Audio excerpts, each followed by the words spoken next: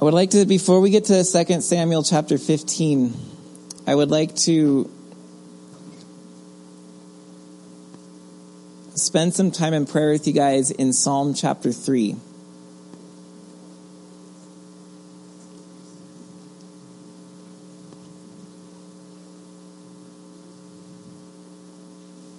Psalm 3, a psalm of David when he fled from Absalom, his son.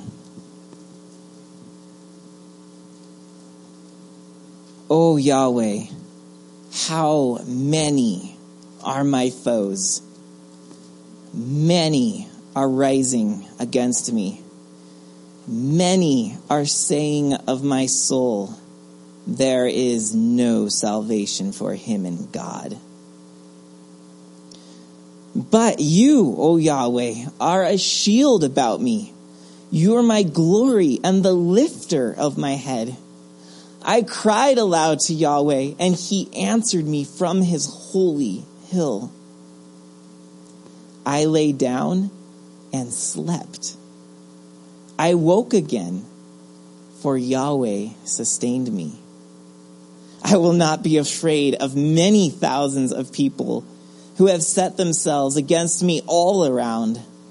Arise, O Yahweh, save me, O my God. For you strike all my enemies on the cheek. You break the teeth of the wicked. Salvation belongs to Yahweh.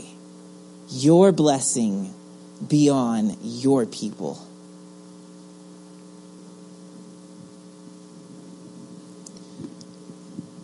I love that psalm.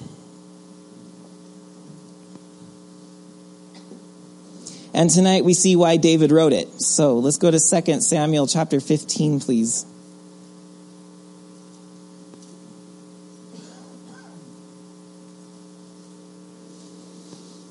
Second Samuel 15, the kingdom of the Megalomaniac. If you thought that's interesting, the original title, until I thought it through, was The Misery of the Melodramatic Megalomaniac Monarchy. I liked it. But then I thought, that's not helpful. So the kingdom of the Megalomaniac. Now, yes, it's a word. I already saw people Googling that word to figure out what it was. Megalo, megalo, they're the same prefix. It deals with gigantic. And maniac is a very enthusiastic person, sometimes a little off balance in enthusiasm. And put together, it's been translated to mean you think you're really self-important. You have a very high opinion of yourself. So tonight we're going to see what it looks like when a megalomaniac wants to rule and what his kingdom is. Now, of course, the phrasing is meant to contrast what should already be in your mind is the kingdom of God. But here we're going to see the kingdom of someone who's not asserting the megas of life to God. They're asserting the megas to themselves. This is chapter 23 of A Tale of Three Kings. David was alone again, slowly, quietly. He walked the length of his rooftop garden. Finally, he paused and spoke aloud to himself. I have waited, Absalom. I have waited and watched for years. I have asked again and again, what is in the heart of this young man? And now I know. You will do the unthinkable. You will divide the very kingdom of God. All else was talk. David was quiet for a moment. Then, almost in awe, he spoke. His voice hushed. Absalom does not hesitate to divide the kingdom of God. Now I know he seeks followers, or at least he does not turn them away. Though he seems magnificently pure and noble, still he divides. His followers grow. Even though he states convincingly that he has none. For a long time, David said nothing. Finally, with a trace of humor in his words, he began to address himself. All right, good King David, you have one issue to resolve, or one issue resolved. You are in the middle of a division, and you may very well be dethroned. Now to the second issue. He paused, lifted his hand, and almost fatally asked, what will you do? The kingdom hangs in the balance. It seems I have two choices: to lose everything or to be a Saul. I can stop Absalom. I need only to be a Saul. In my old age, shall I now become a Saul? I feel the Lord himself awaits my decision. Shall I now be a Saul? He asked himself again, this time loudly. I love this scene from this book, A Tale of Three Kings, which chronicles David's struggles with King Saul and his son Absalom, as we'll see tonight. And this question that he asks himself twice: will I now become a King Saul? And what does that mean? You may remember, as we've been going through Samuel, that King Saul was the very first king. And the Hebrew text gives us this word, gavoach, and it means high or tall. And the narrative gives us this emphasis that Saul's a tall person. But we see that Hebrew word's also used to not just refer to physical stature, but to pride and arrogance. And we see that Saul goes through life very tall, very much above everybody else. And then he loses favor with God, and this young shepherd boy is anointed to be his replacement, and Saul does everything he can to persecute and punish this shepherd boy, because he will not give up his throne to this little runt of a man. And the text does tell us that David was little, and he was seen as little to other people. There's this great contrast. Saul has the gavoach, the charismatic appearance and way of doing things and personality that everyone's drawn to. David just kind of, oh yeah, I know about your brothers, but who are you? I know about your parents. Oh, they had another kid? Didn't know that. Nice to meet you. David always being overlooked, always underestimated. So Saul persecutes him. David is in running. He's a fugitive for his life. He's an enemy against the state simply because he exists. Simply because the king is mad and does not want to lose his power, his privilege, his esteem. What David now has before him is his own son. This is years ahead now, right? He's king of Israel. Saul finally dies. David finally gets his promise given to him when God said, you will be the next king. David becomes the next king. He's on the throne. Years go by, and his third son, Absalom, like Saul, incredibly charismatic, incredibly good looking. And the kingdom's heart is stolen by Absalom. And Absalom is now ready to take the throne from David, his father. And David is now in a spot like King Saul, isn't he? Another younger king, a more promising king, is on the loose. And David's faced with the question, will I be like my persecutor of old? And will I persecute Absalom? Will I make him an enemy of the state? Will I make his life miserable? What am I going to do? So, we're going to see David choose not to be King Saul, but to be King David, the man after God's own heart. And he makes one of the hardest decisions you can ever make. The world will look at David and say, weakling, you couldn't even protect your throne. But I see David, and I believe those that know the way of Jesus see David as someone who did the harder thing, which took a bigger man to do. Let's look at the story. We're going to pick up in 2 Samuel chapter 15.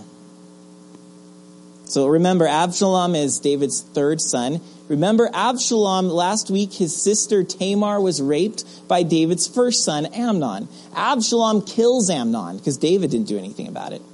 So he's already taking the action as a king. He's taking care of justice in the land, and the people are noticing. So here's his cocky son. By the way, Absalom, if you haven't gotten it, he's our megalomaniac. That's who we're looking at. After this, Absalom got himself a chariot and horses. No one said, here, you should have a chariot and horses. He got for himself. He's like, well, everyone else is driving this. I deserve the thing that's one step up. And on top of that, 50 men to run before him. 2 horsepower chariot, 50 human power. How about that? 50 humans to run before him. Why? Well, you get some of the most handsome, well-dressed, beautiful people in the kingdom to run before you. They're just precursors of the true glory to come. They can go out and yell, "Make way, Absalom the Great." And Absalom used to rise early and stand beside the way of the gate. Now, the gate is where kings would often sometimes come and meet the people. Rather than bringing them into their throne, sometimes they'd go to the gate and sit with the people and hear their problems and their cases, and they would make judgments. Okay, you did that to her, so you owe him that. Or you're fighting over that, I determine you guys split it. The king would make judgments. But Absalom is sitting in the gate in his father's absence. And it says, when any man had a dispute to come before the king for judgment, Absalom would intercept the request. Absalom would call to him and say, "Hey, from what city are you?" And I'm sure he knew something about every town. "Oh, I'm from the village over there. I know that place. I was very fond of the dates you guys grew there, sweetest in the land." And people are Absalom knows what's up. He's with the times. He's with the people. And he would say, "Your servant is of such and such a tribe in Israel." And Absalom would say to him, "See, your claims are good and right, but there is no man designated by the king to hear you. Oh, you poor person, I'm sympathizing with your situation. If only there was somebody to help you. Our king isn't doing much. Maybe I can assist you." Then Absalom would say, verse 4, "Oh, that I were judge in the land. Then every man with a dispute or cause might come to me, and I would give him justice." You can hear people clap. This is like a rally in a democratic nation, like somebody running for king. And he's getting hoots and hollers and signs and applause in the media, and people are like, this Absalom guy's got some good ideas. And whenever a man came near to pay homage to him, he would put out his hand and take hold of him and kiss him. Thus Absalom did to all of Israel who came to the king for judgment. So Absalom stole the hearts of the men of Israel. Our narrator wants us to know that Absalom is not trying to step into a gap in the kingdom to help the kingdom. He's seizing an opportunity to bring the kingdom to himself. Hence the word, he stole the hearts of the people of Israel. So we see his mannerism. In chapter 14, verse 23, just a little bit above this, we see some of his appearance. This guy's gorgeous. I'm not sure what your definition of a gorgeous man is, so I'm not going to give you examples, name celebrities or anything, but just think of whatever gorgeous is to you. That's Absalom. Come on, men, you can admit you have a man crush somewhere. That's whoever. Maybe you can send me your. Never, I don't know. Okay, whoever that is, this is Absalom. Now, in all Israel, this is 1425. Now, in all Israel, there was no one so much to be praised for his handsome appearance as Absalom. From the sole of his foot to the crown of his head, there was no blemish in him. Apparently, he had been investigated.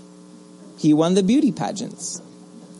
And when he cut the hair of his head, for at the end of every year he used to cut it, when it was heavy on him, he cut it, he weighed the hair of his head 200 shekels by the king's weight.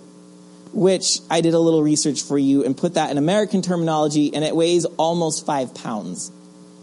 It's a strong neck. Almost 5 pounds of hair. In every year, it would grow this way, and then he would cut it off and start over. And everyone would watch the gorgeous golden locks regrow. Maybe the ladies put a wager on how much it weighed every year. This is Absalom, getting a lot of attention. By the way, someone said, you got a haircut this week. And I did. And then it hit me immediately. It's like, oh, Absalom. I'm like, no, that's not why I cut my hair. That's not why. Because one of the okay. I was just tired of heavier, long hair. I know ladies, yours is longer, I get it, but I didn't like it. And I'm like, okay, let's just move on. So we get a picture, though, of this guy's image, and he knows it. He knows it. And everyone knows Absalom. And now, with this good looks behind him, he's pushing on into the hearts of the people. He's undermining his father. Verse 7. This is back in chapter 15, verse 7. At the end of 4 years, so he's politicking for 4 years, Absalom said to the king, please let me go and pay my vow, which I have vowed to Yahweh in Hebron. For your servant vowed a vow while I lived at Geshur in Aram, saying, if Yahweh will indeed bring me back to Jerusalem, then I will offer worship to Yahweh. Pause. Remember, Absalom was excommunicated from Jerusalem because he killed David's firstborn son, Amnon, for raping his sister. Absalom was excommunicated. He was finally brought back. Now Absalom's saying, hey, this is what I prayed for. Let me go pay a vow because God brought me back. So the king, David, in verse 9, said to him, go in peace. Now, we can think that David is really blind to what's going on. Last time Absalom asked to go and do this celebration thing, he killed Amnon. Is David blind to think that Absalom, he's throwing another feast? Nothing bad can happen again, right? Or does David know, and he's decided that there's nothing he can do but let the events run their course? We don't know. But David says, go in peace. So he arose and went to Hebron. But Absalom sent secret messengers throughout all the tribes of Israel, saying, as soon as you hear the sound of the trumpet, then say, Absalom is king at Hebron. Okay. So there's this conspiracy throughout the land. A trumpet's going to blow, and it's going to remind everybody there's a new king. Listen up. Verse 11, with Absalom went 200 men from Jerusalem who were invited guests, and they went in their innocence and knew nothing. And while Absalom was offering the sacrifices, he sent for Ahithophel, the Gileonite, David's counselor, from his city Gilo. And the conspiracy grew strong, and the people with Absalom kept increasing. He's now secretly grabbed, whether David knows or not, we don't know, but he grabbed David's counselor, Ahithophel. Wow, he's now reaching into the court itself and grabbing some of David's men. And a messenger, verse 13, a messenger came to David saying, the hearts of all the men of Israel have gone after Absalom. Then David said to all his servants who were with him at Jerusalem, arise, strap on your swords, let's attack the young man, the arrogant brute who's trying to take my throne. How dare him? Oh, no, that's what King Saul would have said. He said, arise and let us flee, or else there will be no escape for us from Absalom. Go quickly, lest he overtake us quickly and bring down ruin on us and strike the city with the edge of the sword. Does David really believe Absalom can take him down? Maybe. Maybe he's got more of the better soldiers on his side. Maybe. But I don't think David wants to put the city of Jerusalem under the extreme conditions of a siege and warfare. Can David win? Can he fight it out? Yes. But at what cost? At what cost of the very city he's ruling over? David makes a choice to flee, to give the city and the throne up to this Megalomaniac. And the king's servants said to the king, verse 15, behold, your servants are ready to do whatever my lord the king decides. So the king went out and all his household after him. And after the king left, 10 concubines to keep the house. And the king went out and all the people after him, and they halted at the last house. And so it just gives us a list of those who are going with David. He's taking the whole palace with him. They're going into exile. They're leaving Jerusalem and going into the wilderness. Verse 24, and Abiathar came up, and behold, Zadok came also with all the Levites. Abiathar and Zadok are priests. Zadok is the high priest. And they are bearing the ark of the covenant of God. And they set down the ark of God until all the people had passed out of the city. Then the king said to Zadok, by the way, it's just hit me. I love how the narrator is not calling him just David. He's calling him the king, lest the reader confuse Absalom's revolt as legitimate. So even in his humility, even in his descent, even in his exile, our storyteller still sees David as the king.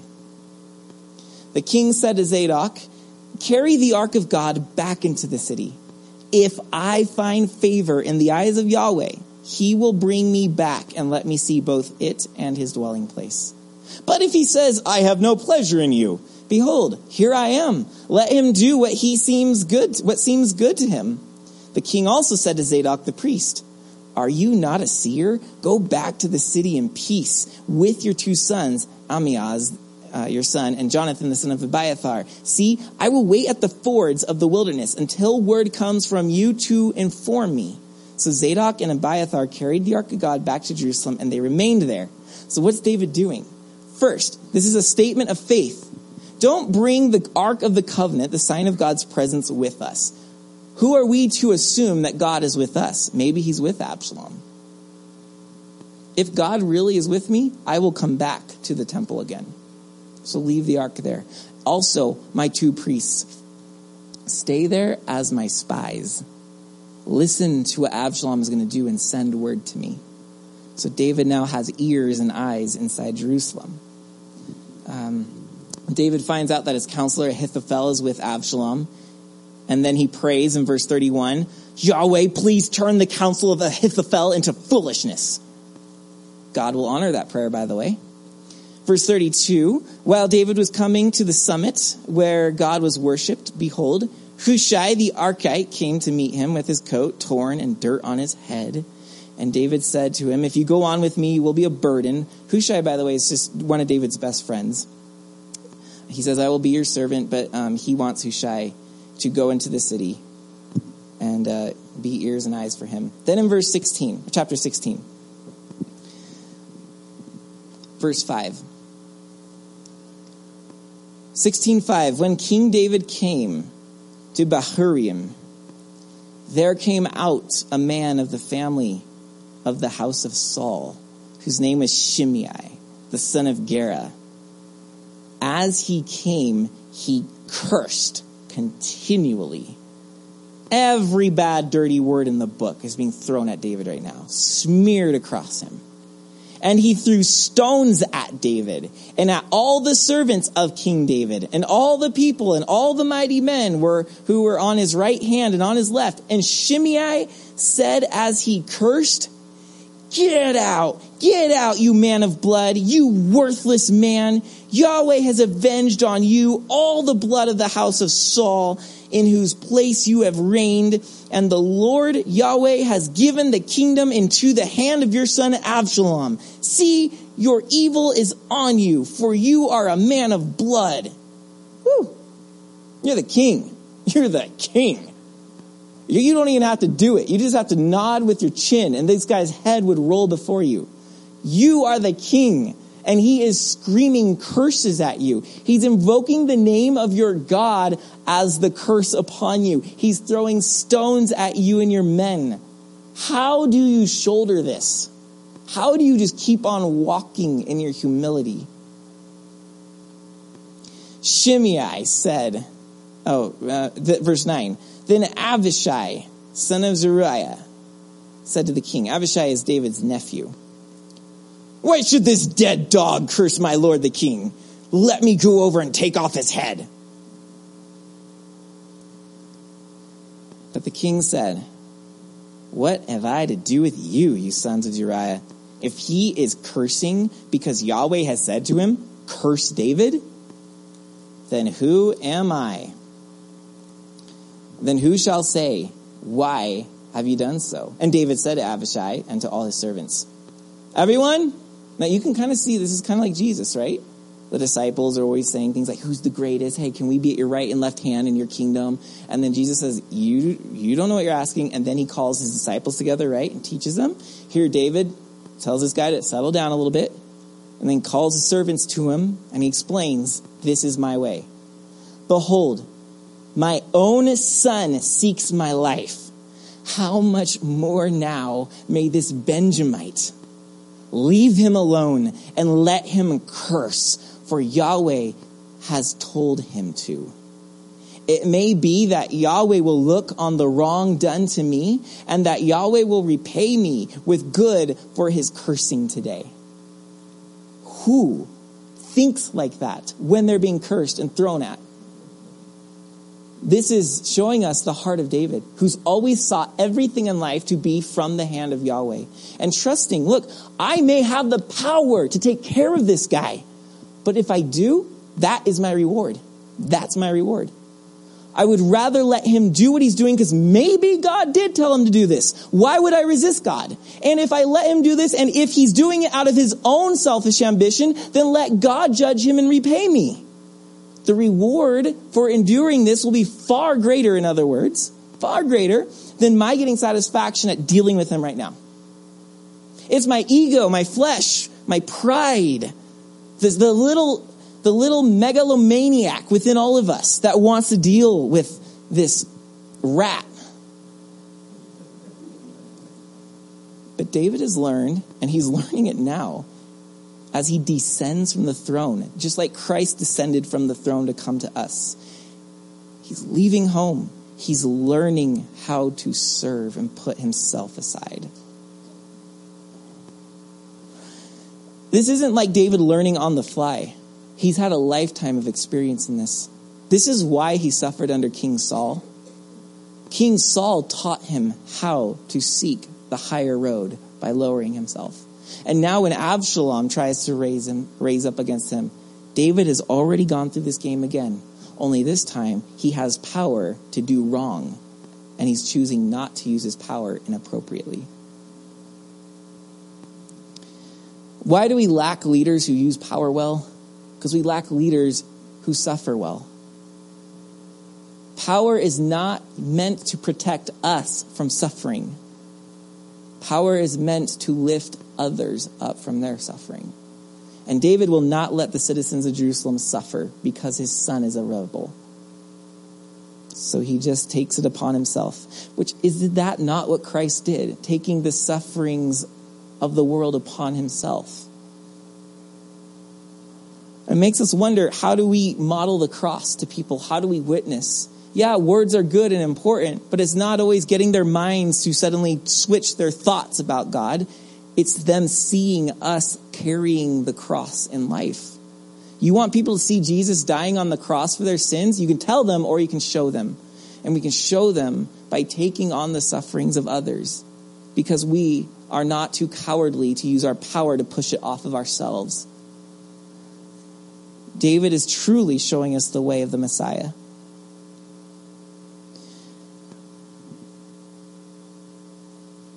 Another reason David can do this is because David understands why he's in power. He did not kill King Saul. Remember how he had 2 chances to kill Saul? Saul once was relieving himself in a cave, nude and exposed and unable to fight. But David chose instead just to cut the corner off his robe to give Saul a warning. Remember when David wandered into the camp and there was nobody keeping watch, and he was right above King Saul as he breathed in his sleep? And it was his assistants telling him, "Spear him to the ground right now. God's given him to you." And David said, "I can't do it this way." Instead, God took care of King Saul for him. King Saul died in battle. David rose up to the throne. David learned that when we strive to gain something, we will strive to maintain that something. That when we strive to gain, we will strive to maintain. We have dreams, we have desires, we have things that are in our hearts or plans or visions, and we want that. But how are you going to get it? If we are going to strive to gain it, you will forever strive to maintain it. You'll never rest in it. And if David had killed Saul to get the throne, David would have to then continue to kill every challenger to keep the throne. But because David rose to the throne simply by God opening the doors, David didn't have to do anything to keep his throne. He could easily walk away. It would hurt, of course, but he would walk away because he knows, I didn't lift a finger to earn it. I don't need to lift a finger to keep it. God may very well be saying, I'm done with you, David. It's time to move on. This is how David can decide not to launch warfare against his rebellious son. Because he did not win the crown through violence, he will therefore not keep the crown through violence. And when we are finding ourselves wanting to use our powers to defend and to protect our dreams and our desires and to keep the suffering away from us, and we're finding ourselves striving to keep things together, it's probably because whatever we have, we strove too hard to get in the first place. The megalomaniac will do whatever he can to reach what he wants. He's an opportunist, seeing every little crack as something to kick the door open and punch the people out of the way so he can get the prize. That's what Absalom's doing, but that's what David never did and still doesn't do. Sure. Can you get it? Can you gain it? Can you strive? Can you push people over to get it? America was built upon the ambition of free people. That was a good thing. But sometimes our culture goes too far and says, keep pushing people out of your way to get what you want. You're your own person. It's a free country. You can do whatever you want. You have a dream, you go get your dream. It's your dream. It's for you. You deserve it. And we're often not very ethical in the way we try to improve the world or in the way we try to grab our dream. But, we okay it. We okay people who steamroll over servants to build their kingdom because it's cultural. It's just what we do. But if we stop, we have to recognize that maybe we need more patience. Maybe we need more God leading the way and less us making the way.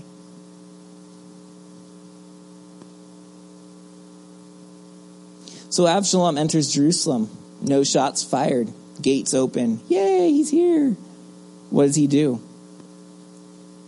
First thing he does is he sleeps with the 10 concubines David left behind on the rooftop in full view of the whole kingdom, which would have obviously humiliated David and would have made it look like Absalom now owns everything, even David's wives.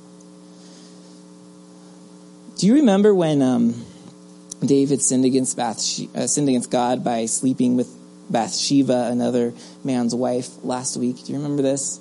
The prophet Nathan came to David and said, in short, this is 2 Samuel 12. He said in short, look, David, you slept with someone's wife in secret. God's going to raise up an enemy within your own house against you who will sleep with your wives in public. And so this is part of what's happened because of David's sin. And then do you remember that there were 4? David said, whoever does such a crime should pay 4-fold. And then Nathan's like, yeah, that crime is you who did it. And David's like, oh no, I have done wrong. David pays 4-fold. First, the child that he had with Bathsheba dies. Second, Amnon, his firstborn son, the next in line to reign, rapes his daughter Tamar.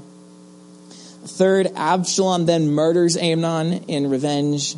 And fourth, the 4-fold punishment, the fourth one we're now seeing as Absalom takes Jerusalem from his dad and sleeps with his concubines.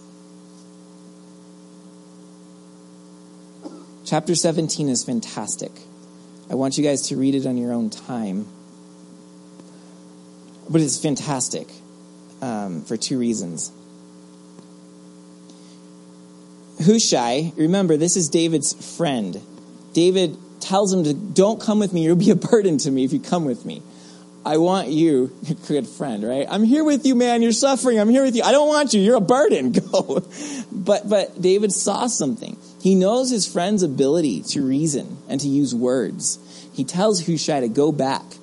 Pledge yourself to Absalom.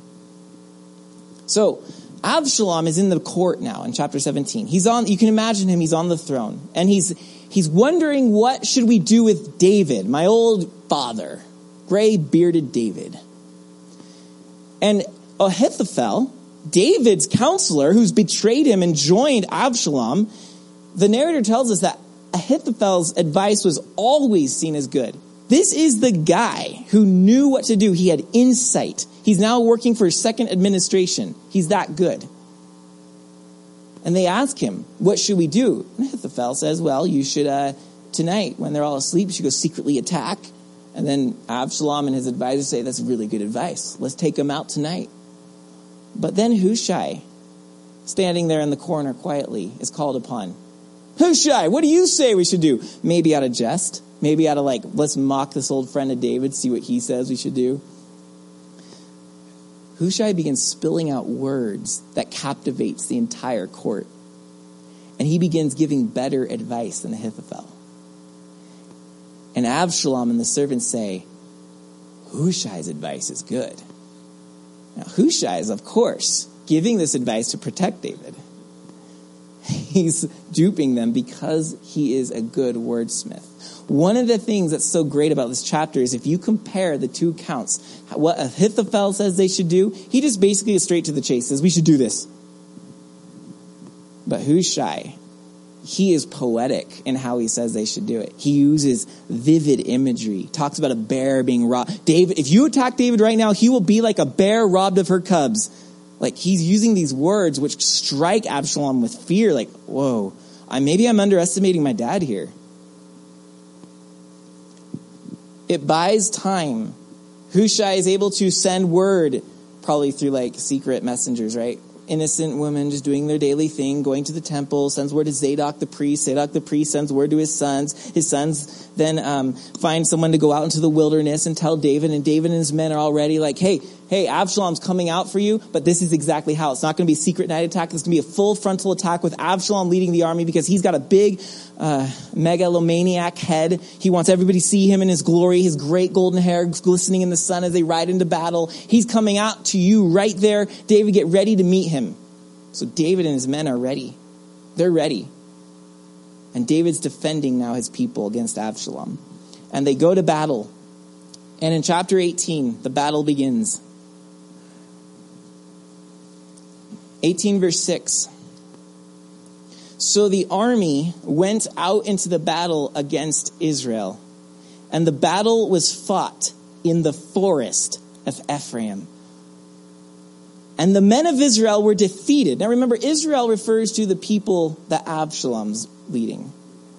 The men of Israel were defeated there by the servants of David, and the loss there was great on that day, 20,000 men. The battle spread over the face of all the country, and the forest devoured more people that day than the sword. Why did he stop there? I want to know more about this forest devouring people. That sounds really interesting. And by the way, sometimes we look at things and say, oh, that's such fanciful thinking. But C.S. Lewis and J.R. Tolkien in their stories have trees fighting in battles. They're not grabbing the stuff out of thin air. They're just saying, well, what if we put that into motion literally? What would that look like? Who knows? By the way, I take all this with a grain of salt. But the Psalms talk about the trees clapping their hands when God returns. Isaiah says something similar. And Isaiah adds the hills will laugh, or they will cheer. They'll sing for joy when God returns. We don't know. We don't know if we're seeing a creation that's subdued because of the curse of sin. A creation that's never actually been able to rise up out of that. Is creation more playful than what we know it as? Is it more alive than we know it as? We don't know. We really don't know. It could just simply mean that the forest itself is just a dangerous place and people are impaling themselves on branches and wild boars are chasing them and bears and stuff. Who knows? We don't know. But provocative sentence. And of course, my imagination just wants to live there. But we'll move on. But what you do see is how one of the ways that the forest takes down one of the soldiers. And this is Absalom. Verse 9. Absalom happened to meet the servants of David. Of course, that's when you say, giddy up. So Absalom was riding on his mule, and the mule went under the thick branches of a great oak, and his head caught fast in the oak, and he was suspended between heaven and earth, while the mule that was under him went on. Now, it doesn't say this, and I looked at the Hebrew. The Hebrew just says his head was caught in the oak. But the New Living Translation is imaginatively saying, well, probably it was his hair that got caught in the oak. That long, gorgeous hair, which, of course, I love the irony of that. Because we're introduced to Absalom with this guy, this gorgeous haired guy, and like this is the magnetism that he has. And it's that very thing that ends up hanging him. So whether his neck is caught in a branch, or he's hung by his hair, or it's a bit of both, whatever the case is, there he is suspended, and the glorious locks tangled like a spider's web in the branches. And he's dangling because his mule is no longer under him. Now, David loved his son. He asked that the soldiers, if they find him, deal kindly with Absalom. David probably is going to extend a chance at forgiveness for him. But we never get to find out if that's true. Because David's commander, Joab, is a very bloodthirsty man. If you've been reading through some of the parts that we don't get to talk on each week, if you've been reading through the text, you've seen a couple times where Joab will assassinate somebody because David didn't want to. Well, Joab's told that Absalom was found. And in verse 14, Joab is impatient with somebody who said that they didn't kill Absalom because I saw him, but I didn't kill him because David said not to kill him. And Absalom's like, why waste my time with you? So Joab said, I will not waste time like this with you. And he took 3 javelins in his hand and thrust them into the heart of Absalom while he was still alive in the oak. And of course, each one, Joab is giving him a message, right? This is for doing this, and this is for, and saying all kinds of things to him so that Absalom can die with those words in his head. Joab was wanting revenge. Then Joab, verse 16, blew the trumpet. And the troops came back from pursuing Israel, for Joab restrained them. So the war is now over. David mourns the death of his son. You see in 1831, the news is delivered to David. And if you look at verse 33, the king was deeply moved and went up to the chamber over the gate and wept. This is his hideout city. They're in a different city. It's not Jerusalem. So he goes up into the chamber over the gate and he weeps. And as he went, he said, "Oh, my son Absalom, my son Absalom, would I had died instead of you. Oh, Absalom, my son, my son." That question, shall David now be a Saul? Isn't it clearly answered? There is not an ounce of Saul in David. There is not an ounce of a megalomaniac in David. In chapter 19, Joab is very upset because the soldiers come into the city with this great victory that they put their lives on the line for this king that they love. And as they come in, rather than celebration and victory and good job, guys, you got them, they hear weeping. And there's this mood of, what did we do? And Joab is furious. He's leading his men. And he said, how dare you make us feel like we did you wrong for protecting you? And he chews David out. And David, he basically says, David, you have to man up and show yourself to these people and comfort them. David does. But guess what happens next? Joab is relieved of his command. And in verse 13,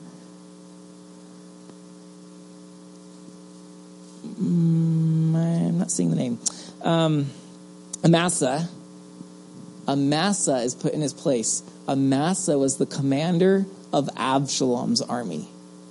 What? Yeah, David did that. Joab doesn't stay faithful to David to the end, and I think we see why. When Saul, you guys will get to hear next week when Pastor Mike takes us into 1 Kings, when Solomon is finally announced king, Joab is not exactly on David's side. So in verse 16, chapter 19:16, we see David pardons his enemies. He doesn't execute anyone. He forgives them, which shows us just the great forgiveness and mercy for those who want to say, I'm sorry, before Jesus. And then in chapter 20, there's another rebellion. David's reign ends very weak. You can tell the king's aging. There's another rebellion, but it's shut down immediately. And then in chapter 22, we see David's his song. It's actually Psalm 18, but it's just right there for you in 2 Samuel. So we see when Psalm 18 was written. Chapter 23, we see the last words of David, and in verse 1, he's referred to the sweet psalmist of Israel. He was known for being a great singer. Chapter 23 tells us about David's mighty men. He had 30 of them. And then chapter 24 ends, very interestingly, David takes a census, which was against God's command. The census basically means you're counting the number of people who can be in your army. And the idea was, David, don't know how much power you have. And a plague comes to Jerusalem. David staves off the plague, though, by buying a plot of land where the angel of the Lord is there to bring more plague to Jerusalem. He buys that plot of land and offers a sacrifice to God, and the plague is stopped. The land he bought became the very land which his father would build the temple on. So the story ends with another disaster of David, but with this little hope of, this is now where the temple is going to come in. David did something at the end to make a way for God to live with his people. Okay, so those are the chapters. When we strive to gain, we will strive to maintain. We see the megalomaniac Absalom. We see the meek and humble King David, who looks far more like Jesus than Absalom does. I want you guys to consider with me James chapter 3.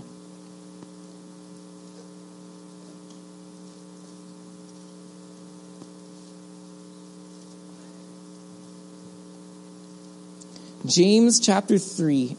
I heard some zipping, so if you already put your Bible away, God will forgive you. Just kidding. Well, I mean, he will. That's real. But the joke, though, that you're in trouble.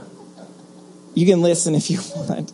Just keep going. James 3:13. James asks, who is wise and understanding among you? You could see all the hands go up, right? That he's his imaginary audience. We are. Okay. So by your good conduct, let him show his works in the meekness of wisdom. If you think you're wise, show me through meekness. That's what wisdom brings, is meekness. What is meekness? It's not a word we use a lot. Sure, there's a coffee house in Redlands called the Meek House. That's probably the last time you said the word meek in the last year. Humility, gentleness, there's some ways to say it. Meekness is the patience to undergo injury without resentment. Did David do that? Did he undergo injury without resentment? Absolutely. He patiently endured what Absalom did to him and never resented his son. David was meek. Now, if you think meekness sounds like such a sissy thing, you're wrong. It is not easy to endure injury without resentment. The weakling wants to get even with people. Meekness is strength. Someone has said that meekness is strength harnessed. It's the power of a horse under control. That was David. So you think you're wise? Well then, show me with your good conduct his works in the meekness of wisdom. Now, here's the opposite. Verse 14, if you have bitter jealousy and selfish ambition in your hearts, sounds like a megalomaniac, do not boast and be false to the truth. This is not the wisdom that comes down from above, but is earthly, unspiritual, demonic.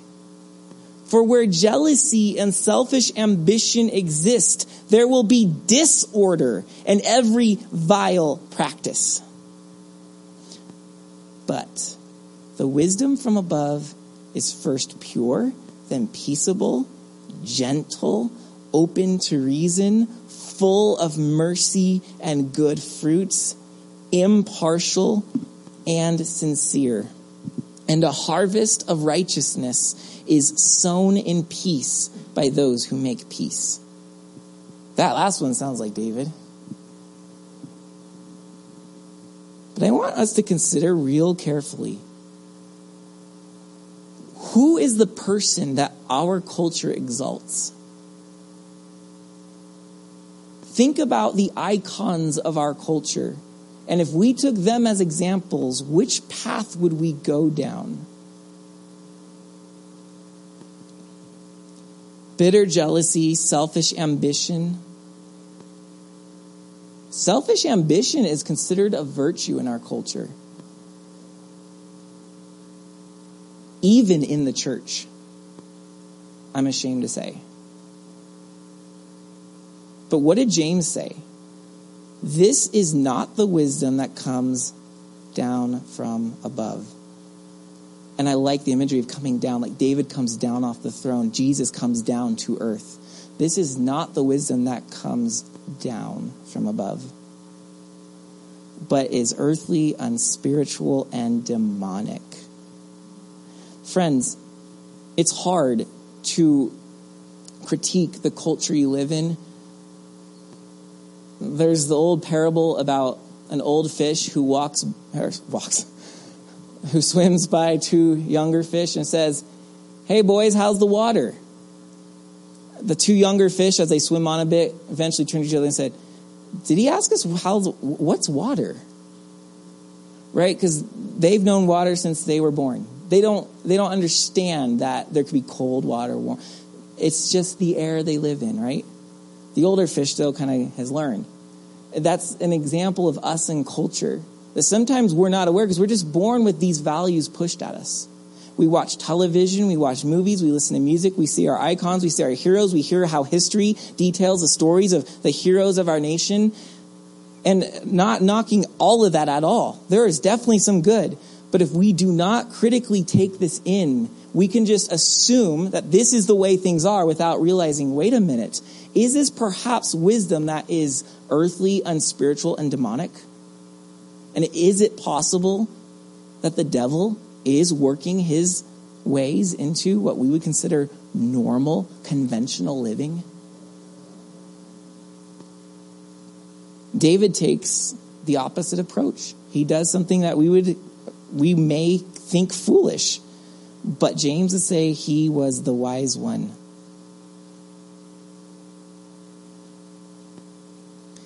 He was not jealous. He did not have selfish ambition. Therefore, there was not disorder in every vile practice. David was a true leader by giving up his leadership. And that is something that I find a hard time imagining myself saying. Let's just say, I know this would never happen, but I was invited to like a Google talk among all the like techie leaders of the world. And I was to tell them about how to be good leaders. I was to tell them about the story of David. Can you imagine how that would go? I'm not sure that this is what our culture values, but this is what Jesus does. And so, as David realized, the kingdom hangs in the balance. Will I be a King Saul? That is our question every day. How are we going to use the power that God has given us? Okay, so let's close with this. The megalomaniac. They look like this. They're people that have a dream. Now, if you have a dream, that's fine. But I want to clarify something. My dream is a bad place to start. The kingdom of God is our allegiance. my dream, as long as I keep emphasizing that it's mine, is working against the very notion of God's kingdom. The kingdom of the megalomaniac says, I have a vision.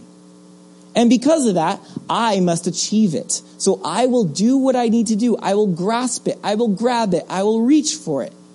But the kingdom of God has taught us to receive, that we are saved by grace and not by works.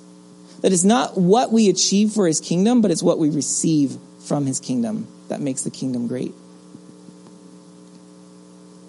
Now, sure, God wants you to go do stuff. I'm not saying you sit around like, I'm just going to get a manicure all day, or pedicure, whichever the foot is. I'm going to get that all day. Keep serving me. Like, that's not the idea.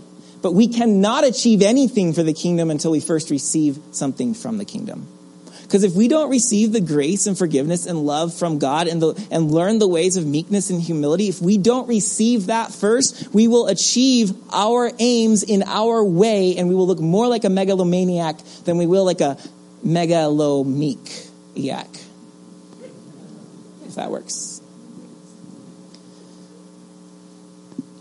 So my dream, I'm going to achieve it no matter how. I'm going to seek every opportunity. Third, this one gets me. There's a lot of talk about the 5-year plan. Do you have a 5-year plan? Now, Mike Beavers is big on this, so this is not at all wrong. I can't say it because he's here. But if he wasn't, I would. I'm just kidding. 5-year plans are fantastic if we're not megalomaniacs. Here's the problem is if we're megalomaniacs, the 5-year plan is dangerous because that puts a lot of pressure on me to get what I need to get done now, no matter the cost. 5 years is not a lot of time in the span of a life. The kingdom of God is more 50-year plan oriented. It says, I do have dreams and I do have things I want to achieve, but I'm going to do it for the kingdom of God at the speed and the time of the kingdom of God. And if it takes me 15 years to learn the humility to get to where I need to be, then it will take me 15 years. You can't shortcut discipleship and growing fruit and becoming like Christ. Some things cannot be done in 5 years. So again, I'm not knocking the literal year amount. It's just an example. That sometimes we cannot set up these specific steps and say, but I'm not there because if you're a megalomaniac, you're going to do some dangerous things to get there. But if we have meekness, great. God can set out the timetable however he wants. But we need to be less impatient and more patient. Because the kingdom of God has been rolling for thousands of years. It's doing fine. Every empire thinks it's the next great thing. How many have we seen come and go? That's what, apart from looking at the future, if anything else Revelation says, is it says that. Every kingdom that thinks it's all that, the megalomaniacs that rule it, all of them fall. All of them. That's something worth holding on to. And finally, the megalomaniac will walk over people, but the meek one will walk out. David walked out of Jerusalem. He would not walk over Absalom. Absalom would walk over his father. So I want to finish by reading to you guys the last paragraph of this book I keep talking about. And if you've been listening to the extra podcasts and stuff, you've probably tired of this book by now, but here it is. This is how the book ends. So we opened with a quote from it. I'm going to end with a quote. David decides, he's speaking, remember, will I be another King Saul? This is his answer. I will leave the city. The throne is the Lord's. So is the kingdom. I will not hinder God. No obstacle, no activity on my part lies between me and God's will. Nothing will prevent him, God, from accomplishing his will. If I am not to be king, God will find no difficulty in making Absalom to be Israel's king. Now, it is possible. God shall be God. End quote. Then it says, the true king turned and walked quietly out of the throne room, out of the palace, out of the city. And he walked into the bosom of all men whose hearts are pure. The worship team's going to come up and we're going to take communion.